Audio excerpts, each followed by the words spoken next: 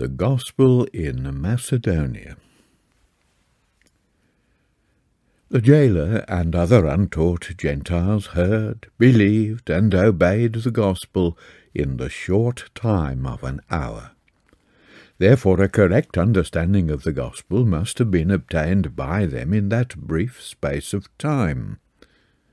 Prophetic Expositor, page 104. Luke informs us in Acts 16 that in a vision Paul had, there stood before him a man of Macedonia, who entreated him to come over to that country and help them.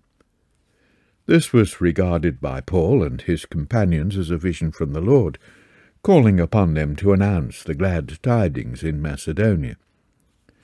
They had essayed to preach the word to the idolaters in the provinces of Anatolia, called Asia and Bithynia, but had been forbidden by the Holy Spirit. The cause of this interdict is not stated. The province of Asia contained the 7 apocalyptic churches which were doubtless already existing there, Acts 2 verse 9. And Bithynia also was not destitute of the truth. But the time and circumstances were not yet quite appropriate for the annunciation of the fellowship of the mystery among them, importing that the Gentiles or pagans should be fellow heirs of the kingdom with the saints of Israel, and of the same body, that is, of the one body, and partakers of God's promise concerning the anointed through the glad tidings. Having proclaimed the Christian fellowship of Jew and Gentile in the Syrian Antioch, Seleucia, Cyprus, Perga, Antioch in Pisidia, Iconium, Lystra, Derbe, and Attalia, they were directed to visit the country west of Constantinople and north of the Aegean Sea, where, it is probable, Christian Jewish prejudices were not so strong as in Asia and Bithynia. In the region of country indicated, not far from the sea, stood the city of Philippi, so called after Philip, king of Macedon, and father of Alexander the Great, the great horn of the rough goat of Daniel 8, verse 21. This region was Macedonia Prima, and Philippi was a Roman colony, so that the Philippians, though Macedonian-born, were Roman citizens as they declared, verse 21. In his letter to the Philippians, Paul styles his labours among them at this time the beginning of the gospel, chapter 4, verse 15. That is, that the glad tidings of the fellowship began to be proclaimed to the untaught Gentiles of Macedonia when he responded to the prayer, "Come over to Macedonia and help us." Now Macedonia contained many cities, among which were Amphipolis, Apollonia, Thessalonica, and Berea. All these Paul visited, as well as Philippi, announcing in one those same glad tidings as in all the rest. No one, we presume, will dispute this. Thus, when he visited Thessalonica, he gave them to understand that he was the bearer of an invitation to them from the living and true God of Israel, who had commanded him to invite them to his kingdom and glory. 1 Thessalonians 2, verse 12. Many of the idolatrous Macedonians there accepted the invitation joyfully, 1 Thessalonians 1, verse 6, when they discovered that it was genuine, that it was no fiction, but a word sent to them from heaven, and therefore styled the Word of God, in deed and in truth, being confirmed by the power of God. The 1 Thessalonians 1, verse 5. This created in them a hope which was the one hope of the calling, or invitation, so that he could address them as he could not address their idolatrous friends, saying, "Be not as the others who have no hope." The hope formed in them by the apostles' preaching looked forward to the coming of the day of the Lord, in which Jesus should reappear upon the earth. But so well had he instructed them that they did not expect that day to arrive until there had first been an apostasy from the faith, accumulating in a power styled the man of sin, whose revelation would be preceded by the removal of the power then existing. "Remember ye not," said he, "that when I was yet with you I told you these things? And what withholds now for his being revealed in his appointed time ye know." Yea, so conspicuous a place had these things in his preaching, that an outcry was soon raised against him, accusing him in the city of the Philippian jailer of teaching precepts which were not lawful for them to receive, neither to observe, being Romans. And in Thessalonica, of doing contrary to the decrees of Caesar, saying there is another king, one Jesus. Referring to the beginning of the gospel, the apostle says to the Thessalonians, "God hath from the beginning chosen you for deliverance by a separation of spirit and belief of truth, for which he called you through our glad tidings for the obtaining of the glory of our Lord Jesus Christ." The 2nd of Thessalonians 2, verses 13 and 14. In this he tells them that by a separation of spirit and faith, that is, by a holy disposition created in them through the truth believed, they had been chosen of God for deliverance from the wrath to come upon those who know not God, and hearken not to the glad tidings of the Lord Jesus Christ, and for sharing with him in the things covered by the phrase, his kingdom and glory. They were separated or sanctified by faith, and called or invited to their high destiny through the glad tidings they believed. The sanctification of spirit or heart purification referred to by Paul was righteousness and peace and joy in the Holy Spirit, resulting from belief of the glad tidings of the kingdom. Wherefore he saith that the kingdom of God is not meat and drink, that is, the doctrine concerning it does not teach believers to concern themselves about distinctions of meats and drinks, saying, touch not, taste not, handle not, but it inculcates and develops in them who embrace it with honest and good hearts righteousness and peace and joy in a Holy Spirit. This fruit of faith is the divine nature, and essentially diverse from the nature common to pagans and all others ignorant of the truth. It is only producible by the exceeding great and precious promises believed. Belief that Jesus is the Son of God, in the modern Gentile sense, neither hath nor will produce it. The fruit of this believed is not righteousness, peace, and joy in a Holy Spirit, but on the contrary, resistance to the righteousness of God, doubts and fears and despondency in a faithless, perverse, and sordid spirit. By their fruits ye shall know them. Having indoctrinated the Macedonians in Thessalonica with the glad tidings he announced to them, in writing to them he informs the reader that they received the word with joy of a Holy Spirit, and that in consequence they turned to God from idols to serve the living and true God, and to wait for his Son from the heavens, whom he raised from among the dead, even Jesus, delivering us from the wrath to come. Before Paul went over to help them, they knew nothing about the God and the Son of the God whom Paul preached. They knew not that there was any wrath to come upon the world, nor of any deliverance from it through a resurrected man coming from the heavens. Nor did they know that those delivered from it would share in the glory and dominion of the deliverer.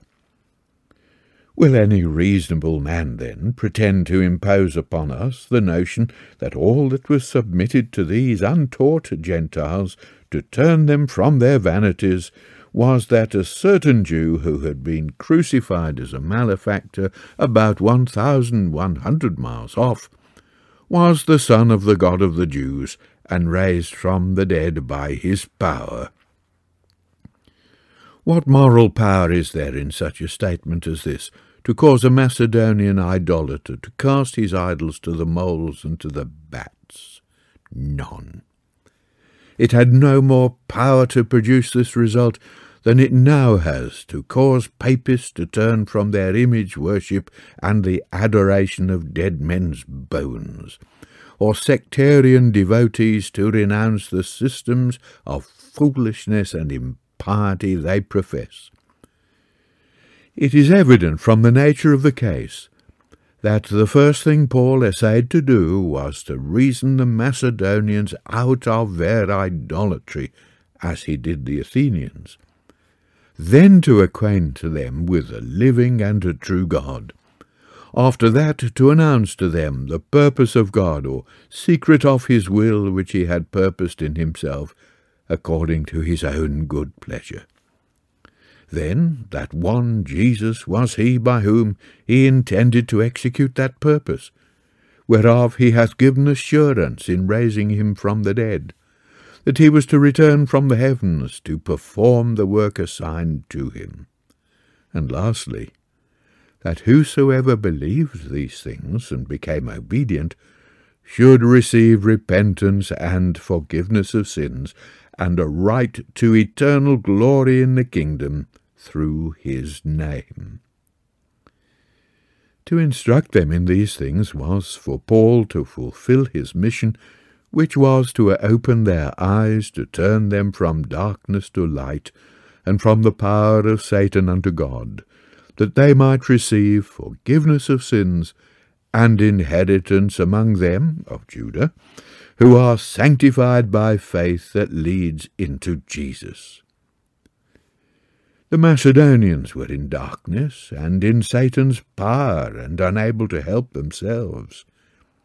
They were Gentiles in the flesh, whose moral destitution is well described by the apostle who went over to help them. At that time, says he, ye were without Christ, being aliens from the commonwealth of Israel, and strangers from the covenants of the promise, having no hope, and atheists, atheoi, in the world, walking in the vanity of your mind, having the understanding darkened, being alienated from the life of God through the ignorance that was in you, because of the blindness of your heart. But from this state they were happily delivered by Paul's preaching, so that he could say to them, Ye who were formerly afar off are now in the anointed Jesus, made nigh by the blood of the Anointed One. They were made nigh by the blood of the Anointed One. That is, instead of being aliens from Israel's commonwealth and strangers from the covenants of the promise, they had become fellow citizens of the saints of Israel and of the household of God. Instead of having no hope, they hoped in the kingdom and glory of God, of which they were invited to become heirs by the preaching of Paul.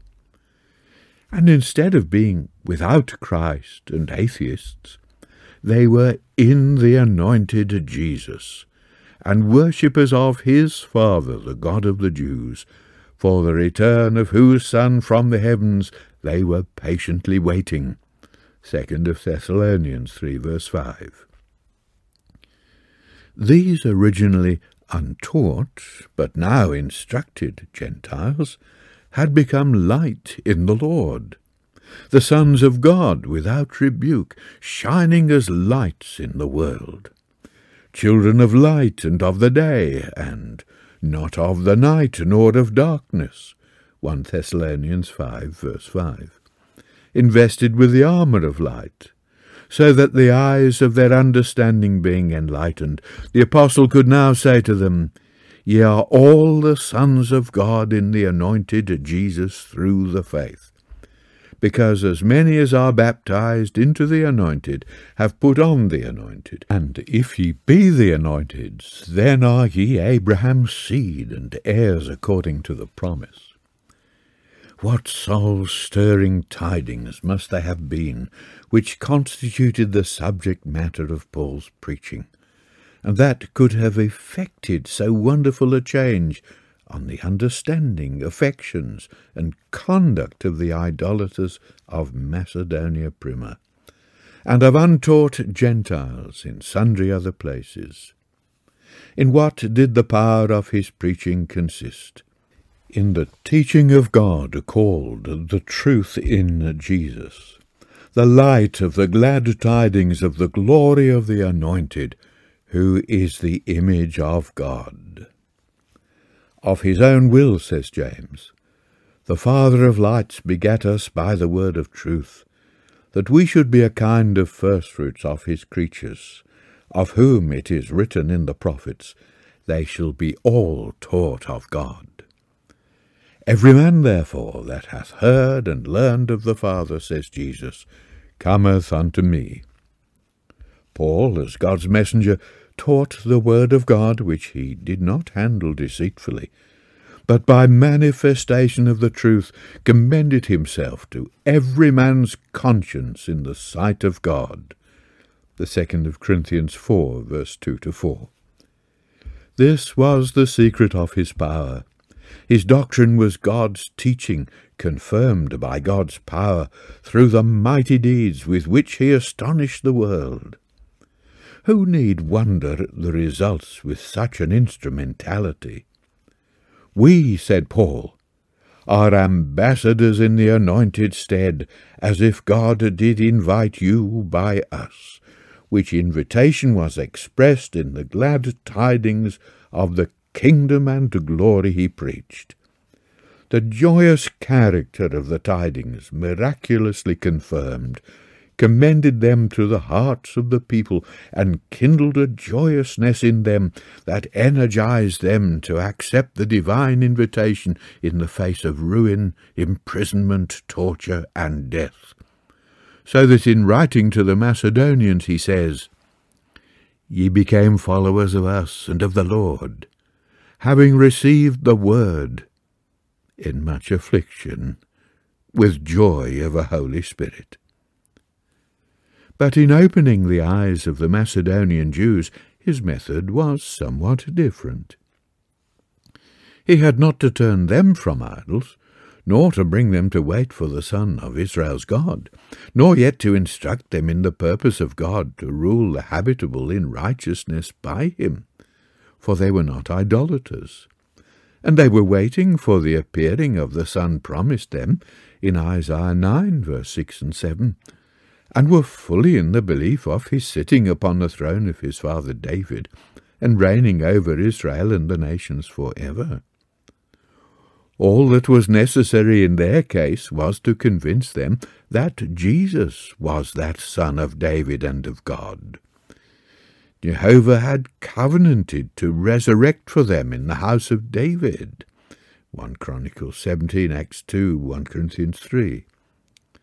Thus in his preaching to the Jews he became as a Jew, that he might gain the Jews. In other words, to them that are under the law he became as under the law, that he might gain them that are under the law. If he had gone to the Macedonian idolaters as a Jew, he would not have gained them.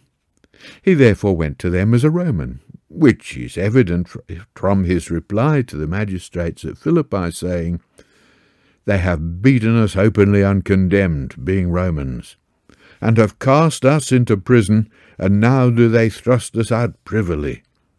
Nay, verily, but let them come themselves and fetch us out. Now Romans were not under the law of Moses, so that in relation to that law they were without law. Therefore, in approaching the Romans as a Roman citizen, he says that to them without law he became as without law, that he might gain them that are without law. He addressed the Greeks, Romans, and barbarians as an ambassador sent to them direct from a God whom they knew not, but who had made the universe and continued to uphold all things by his power. It was not necessary for such a person to do more before such an audience, ignorant of all things pertaining to the God, prophets, and hope of the Jews, than to state the truth confirmed by divine power, and to persuade them to receive it. Thus, as he says, "My word and my preaching was by indubitable proof of spirit and power, that your faith might not stand in men's wisdom, but in God's power." And again, "Our glad tidings came to you in word, not in word only, but also in power and in Holy Spirit and in much assurance." This course, however, would not answer with believers in the prophets. He could not approach Jews as a Gentile citizen of Rome and expect them to believe on authority without appeal to the prophets. Idolaters might be built upon apostles, but a Jew required to be built upon the prophets, for they would receive no testimony of apostles, though confirmed by miracle, unless it could be shown to be in accordance with the oracles of God, read in their synagogues every Sabbath day. When, therefore, idolaters built upon the apostles, testifying the same things as the prophets, and Jews built upon the prophets, illustrated by the apostles, came together into the one body, Paul could say to them, "Ye are built upon the foundation of the apostles and prophets, Jesus the Anointed himself being the chief cornerstone." They were all, both Jews and Gentiles, brought to acquiesce joyously in the one faith. The method only of bringing them to that acquiescence, so as to prepare them for the one baptism, differed. The reader then will readily perceive that the apostolic preaching was very much simplified in regard to the Jews. All that was necessary was to show them what their prophets taught, and then to prove that, to a certain extent, their predictions were accomplished in Jesus, as an earnest of what was remained would be fulfilled in and by him likewise. This was the course pursued by Paul in Thessalonica. He went into the synagogue and reasoned with them out of the scriptures of the prophets, opening and alleging, firstly, that the Messiah they were looking for must needs have suffered, and secondly, that he must needs stand up from among the dead. These were among the first things on Protoia. 1 Corinthians 15, verse 3. He delivered to the Jews how that their Messiah was to die for their sins according to the prophets, be buried or made his grave with the wicked and with the rich in his death, and arise on the third day according to the Scriptures. If he could convince them of these things, their minds were then prepared for his third proposition, which was, that this is the Messiah, even Jesus, whom I announce to you. They err greatly who imagine that one method of preaching, the glad tidings of the glory of Christ, would have been suitable for idol worshippers and members of the synagogue. The proposition that Jesus is the Anointed, the Son of the living God, would have been meaningless and unintelligible to idolaters. To have comprehended it, they must have been made previously acquainted with the existence of the living God, and with the doctrine concerning the Anointed One. And this the apostle set himself to do in laying before them the glad tidings of the kingdom as exhibited in the revelation of his will, which God had purposed to himself. When they come to understand this part of the subject, they would very naturally desire to know who should be the king by whom the world should be ruled in righteousness, when the appointed time for the manifestation of the divine purpose should arrive. Paul told them that it was a certain Jew named Jesus who was dead, but came to life again and is alive for evermore, who is to be king of the whole earth. This answer to the question very naturally prompted another, namely, if the Jesus he proclaimed were to be king of all nations, what would become of Caesar's throne? Nor did Paul hesitate to answer this inquiry, as we have seen in the second epistle to the Macedonians of Thessalonica. He shall be taken out of the way, and then a power embodying the mystery of iniquity already working shall take his place, which shall also be utterly abolished by the manifestation of the Lord's presence from the heavens. Such questions and answers as these created a great stir among the multitude, many of whom renounced their idols and declared themselves not only willing, but earnestly desirous to become heirs of that kingdom and to glory, that they might reign with Jesus when he should receive the dominion, glory, and kingdom at his return from the right hand of power. But the Jews who rejected the claims of Jesus to the Davidian throne of universal empire on earth were moved with envy at this revolution in the pagan mind, and determined to put a stop to it if possible. They excited the lowest of the people against Paul and his friends, both in Thessalonica and Berea. As Paul was preaching politics, which had been forbidden by the emperor, they assailed him as a transgressor of the imperial decrees, saying that there is another king than Caesar, one Jesus. The same outcry was raised in Philippi with the same result, proclaiming principles unlawful for loyal Romans to receive and do, and thereby exceedingly troubling the cities of Macedonia Prima. Philippi, Thessalonica, Berea, etc. were thrown into an uproar by Paul's preaching the glad tidings of the glory and kingdom of God. Let not this fact be overlooked. Was it done by a 60 minutes discourse, the burden of which was that Jesus, whom perhaps no Macedonian pagan had ever heard of before, was the Son of the unknown God of the despised Jews, and sacrificed for sin? What would they have thought of the doctrine that the blood of a murdered Jew in some mysterious way was to save them from wrath to come, of which they knew nothing? Instead of such preaching as this, of which the world has a surfeiting in these superficial times, exceedingly troubling cities and turning the community upside down, the apostles would not have obtained a second hearing. No, they might have preached the divine sonship of Jesus in the modern Gentile sense of it, not for an hour only, but until this day, and have never made a Christian or agitated a single family. That Jesus is the Son of the God of Israel, and not the son of Mary's husband, is most true, and a very important truth in its proper place. It is a genealogical truth upon which all his claims are founded. But in the Gentile sense of it, there is no good news in it. His blood cleansed from all sin, true, but what then? If that be all it leaves without hope, and the future is a blank. Such a gospel never came from heaven to Jew, Macedonian, or Italian, or to any other Gentile family of man. Paul's preaching was the same in all the cities of Macedonia. It planted the same hope in the hearts of the people at Philippi as at Thessalonica.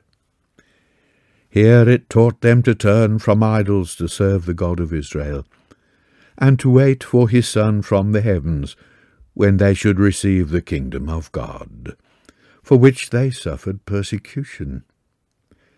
There it taught them to be like-minded with the apostle in pressing toward the mark for the prize of the high calling of God by the anointed Jesus.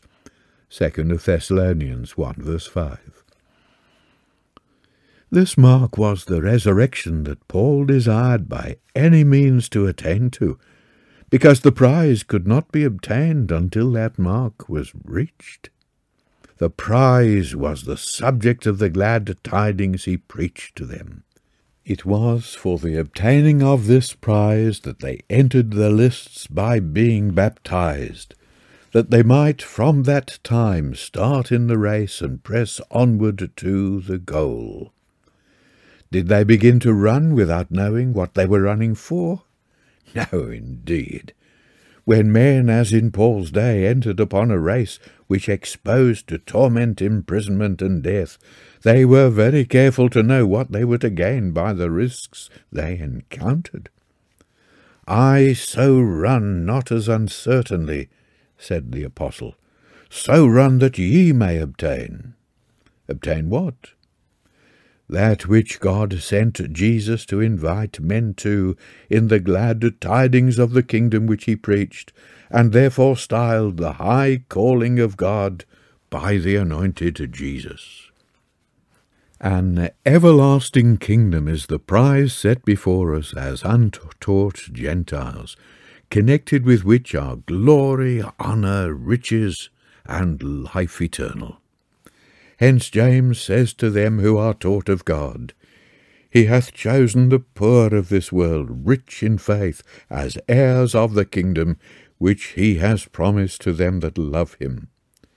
And Jesus saith, "Fear not, little flock, it is your Father's good pleasure to give you the kingdom."